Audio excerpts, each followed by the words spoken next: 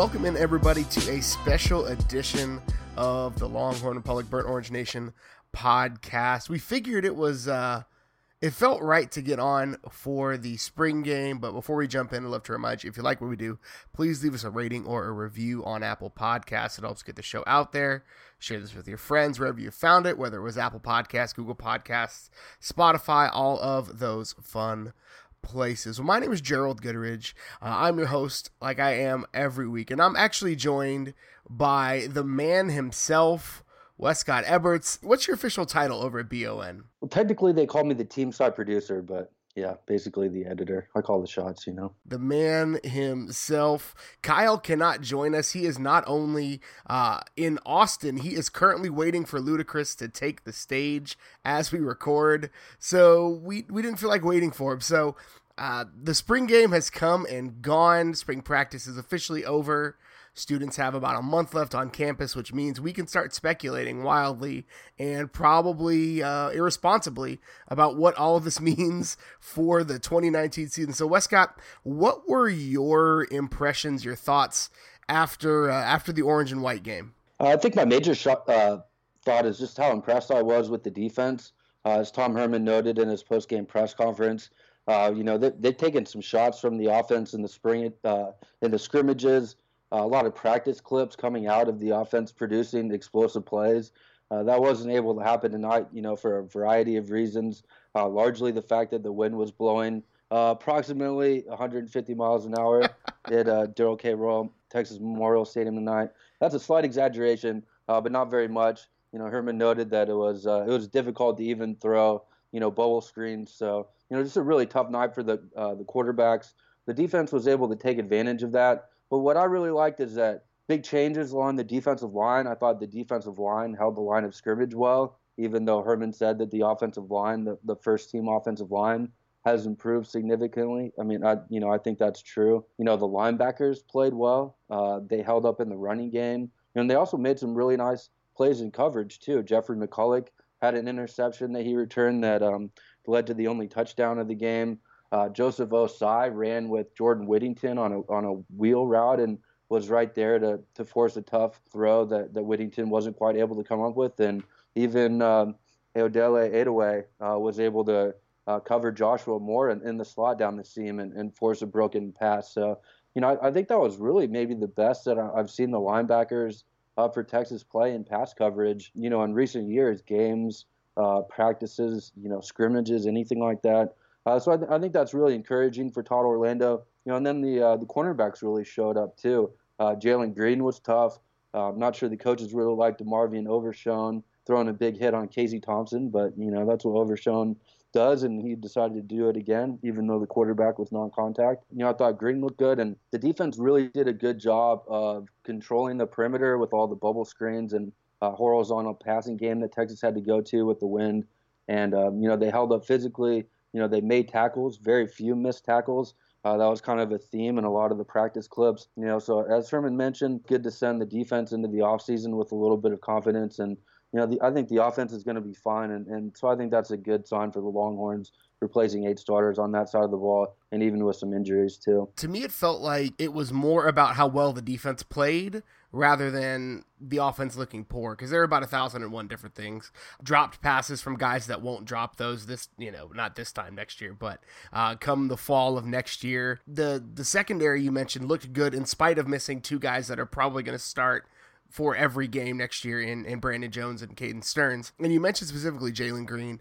He played way more physical than I expected him to be. He's a bigger guy, but being able to run straight through Malcolm Epps twice, I think, in that game, who Malcolm Epps is probably the biggest receiver in the conference, I'd say. That was an impressive showing. I can't get over the pass coverage from the linebackers. It all looked really good. So I guess there is that natural overreaction from fans when you see this kind of performance in the spring. So how should people temper their expectations in light of, or maybe temper their responses in light of all of the crazy extenuating circumstances that happened leading up to that performance? Yeah, I mean, I think the big thing is just not worrying about the offense. Herman talked about, how the running game, for instance, produced more explosive plays in the 14 spring practices than they did all of last season. Jordan Whittington and Keontae Ingram were the big stories there. Whittington has taken to the position really quickly. He didn't really have any big plays until later in the game. Had a catch in the second half and then a run. Those went for about, I think, 35 yards total. But I liked what I saw from him, just in terms of being able to get behind his pads, run hard, not really looking to bounce things outside. And that fits with what Herman has been saying about how quickly Whittington has adjusted to a position that he's never played before. Keontae Ingram only had 2 carries, in the game, but he's gotten a lot stronger. He's reading defenses better. He's breaking tackles. As one clip really showed, great balance where he, braced himself on the ground for 3 full steps before he made one of his signature slide cuts. So, people who are worried about the offense, I don't think that they should be concerned about it. The wind was just such a huge factor today. As I mentioned before we started the show, Texas has a returning starting quarterback. Like, we have a full off season now to think about just how amazing that is. Even David Ash, I was a big fan of his 2012 season, but I think there were still questions about whether he could take the next step. A lot of fans were unconvinced about him. He's certainly not naturally as charismatic, and he doesn't have some of the leadership qualities that Sam Ehlinger has, that, his teammates and Colt McCoy and, his coach have really been raving about, in recent days and in various venues. And so, just the fact that, there are only 5 quarterbacks who had as many passing yards and rushing touchdowns and passing touchdowns. I don't remember how exactly the stat went, but I think it was Stuart Mandel over at The Athletic who brought that out, and Tom Herman has been talking about. There are only 5 other quarterbacks in history who have done that, and all 5 of them won the Heisman Trophy. So last season, certainly in Texas history too, it was a really superlative one for Sam Ehlinger. He was looked a little bit, sloppy to open the game, kind of found his rhythm a little bit more. But, it doesn't matter how he performs in the spring game because Texas fans know what they're going to get from him in the fall. Tom Herman knows that. Tim Beck knows that. Everybody on the Longhorns roster knows that. So there's nothing really to worry about there. And, I think the biggest developments that happened for the offense in terms of producing big plays in the passing game and in the running game, happened behind the scenes. And, as I mentioned, we were able to see some of those in the practice clips. And, I think those will tell a lot more during the season than they did in the spring game tonight when they're pretty vanilla. Tom Herman mentioned that, they've installed a bunch of new RPOs, the run pass options that they didn't want to show. I imagine that Larry Fedora, the former North Carolina coach who came in as a football analyst, I imagine that he's probably really helped with that. That was one of the things that made the most sense for him to really be able to contribute this season. And so, it's always very vanilla on offense in the spring game. And, the defense was really able to load up and not have to worry about the deep passing game. On the flip side, in the secondary, because that wasn't really an option, we still don't have a great sense of, how Texas is going to hold up on the back end. But getting Caden Sims back and Brandon Jones will certainly help there. You can take some things away from this. Obviously, this isn't the end-all, be-all for the expectations for next year. But as we look, what are a couple of things that you still maybe have questions about, have concerns about heading into 2019 in areas that you want to see Texas shore up, whether it's through practice or through, if it's another late addition, anything like that, where you want to see Texas shore that up to hopefully propel them to greater heights in 2019? Yeah, well, I think, the number 1 and 2 areas, really are defensively, third down defense, and creating turnovers. 2 interceptions today. That was a positive sign, especially, Jeffrey McCulloch coming up with another interception. He's looked good, in pass coverage in his time at Rover, a position that, coming into the spring, I thought he really needed to own, and he's done that. Texas needs to produce more turnovers than they did last year. I think their fumble luck was bad. Maybe that will reverse itself. Maybe they'll have another year of bad luck. Texas needs to finish those turnovers with more touchdowns than they did last year, something that they're really good at, in 2017, and, is also, partly just a measure of luck and the situations and areas and players who make those plays. But the third down defense as well. Texas really struggled to get off the field last year.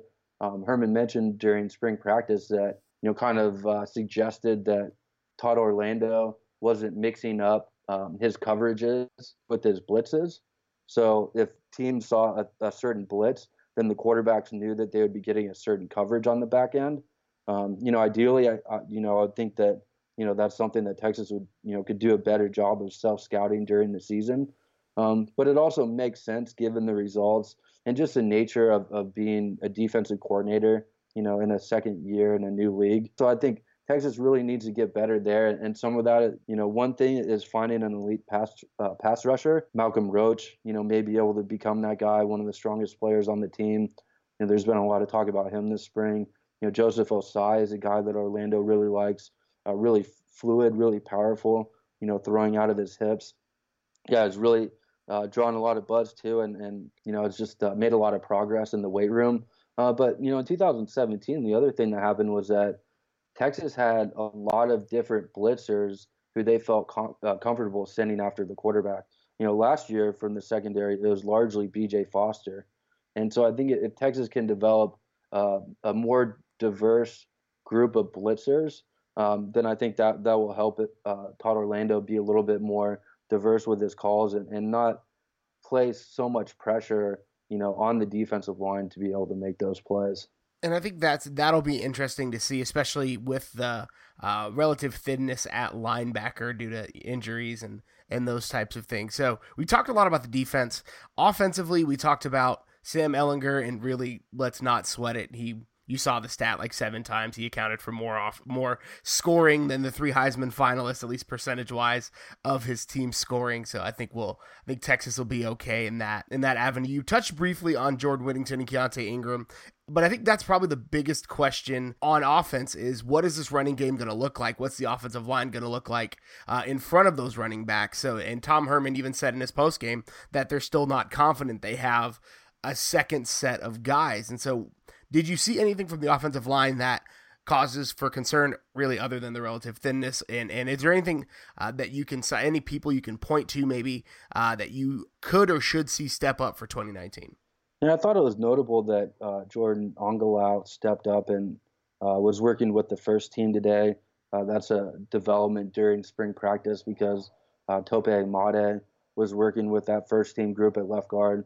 Of course, Texas will probably receive an upgrade there with graduate transfer Parker Braun, the 2-time All-AC selection who's coming in. And I saw a picture of him, working out. He's trying to add some mass. He played under 300 pounds at Georgia Tech. Super strong kid, like very lean still. He'll be a definite upgrade for Texas, and he'll help. With the second-team offensive line, that's been a concern for Herman. It's kind of tough. J.P. Urquidez has been playing inside. He's a guy who hasn't been able to see the field at tackle. I think he plays a little bit high and, just doesn't really have the strength to be a good guard. So that's very limiting. Rafidi Girmay, as people noticed, had a lot of trouble snapping the football today. It looked like it really impacted his confidence. He's a guy who hasn't played that position before. Just based on what I saw, it's hard to evaluate, the offensive line on the fly. But I think Reese Moore and Christian Jones at tackle are both promising players. Sam Cosmi, of course, with that first team group, and Zach Shackelford, are real anchors on that line. And, they both have a chance, I think, to be, all Big 12 performers this year. Running behind them, we saw flashes from Whittington, especially in the second half. You said Keaontay Ingram only got 2 touches, so there's nothing really to judge there other than the 15 pounds of muscle he put on allegedly. What should expectations be like coming out of spring practice, coming out of a couple of scrimmages where those 2 guys, Whittington and Ingram, earned offensive player of the week, or I guess player of the scrimmage for the second to last scrimmage before the orange and white game? Yeah, I have to say, just for me personally, based on everything that I've seen and heard this spring, I feel a lot better about the running game coming out. Tom Herman mentioned that as one of the things that was a big emphasis in spring practice this year. I think they've improved there, as I've mentioned, having Whittington at the position and how quickly he's acclimated to it. Just the ways that Keaontay Ingram has grown as a running back, and I think frankly in the running game, Texas may very well have some additions by subtraction, on the offensive line, even though they lost those three starters. So, I think there's a lot of reason to feel optimistic that Texas, went back and looked. They didn't have a run over 40 yards last year. I think there were only maybe five or so other schools in the FCS that weren't able to accomplish that. And then they only had five runs over 30 yards. So, just an offense that really lacked explosiveness, forced them to grind out so many drives. So it wasn't just a passing game, that failed to produce big plays. It was a running game too. Given how well Texas tackled tonight compared to some of the things that, we've seen in spring practice and the improvement of Ingram and Whittington, I think that's going to be much better on that side of the ball. And I think those explosive plays are going to start coming for Texas. And I think as they progress, I think Sam Ehlinger gets better, because he won't have to take that physical punishment, and he won't have to be the guy who grinds out all the tough yards, because he's got a running back that can do that.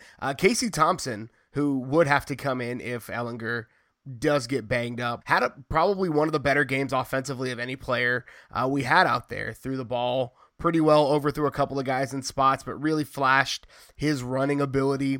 Was another area of concern heading in, is what happens if Sam Ehlinger gets hit.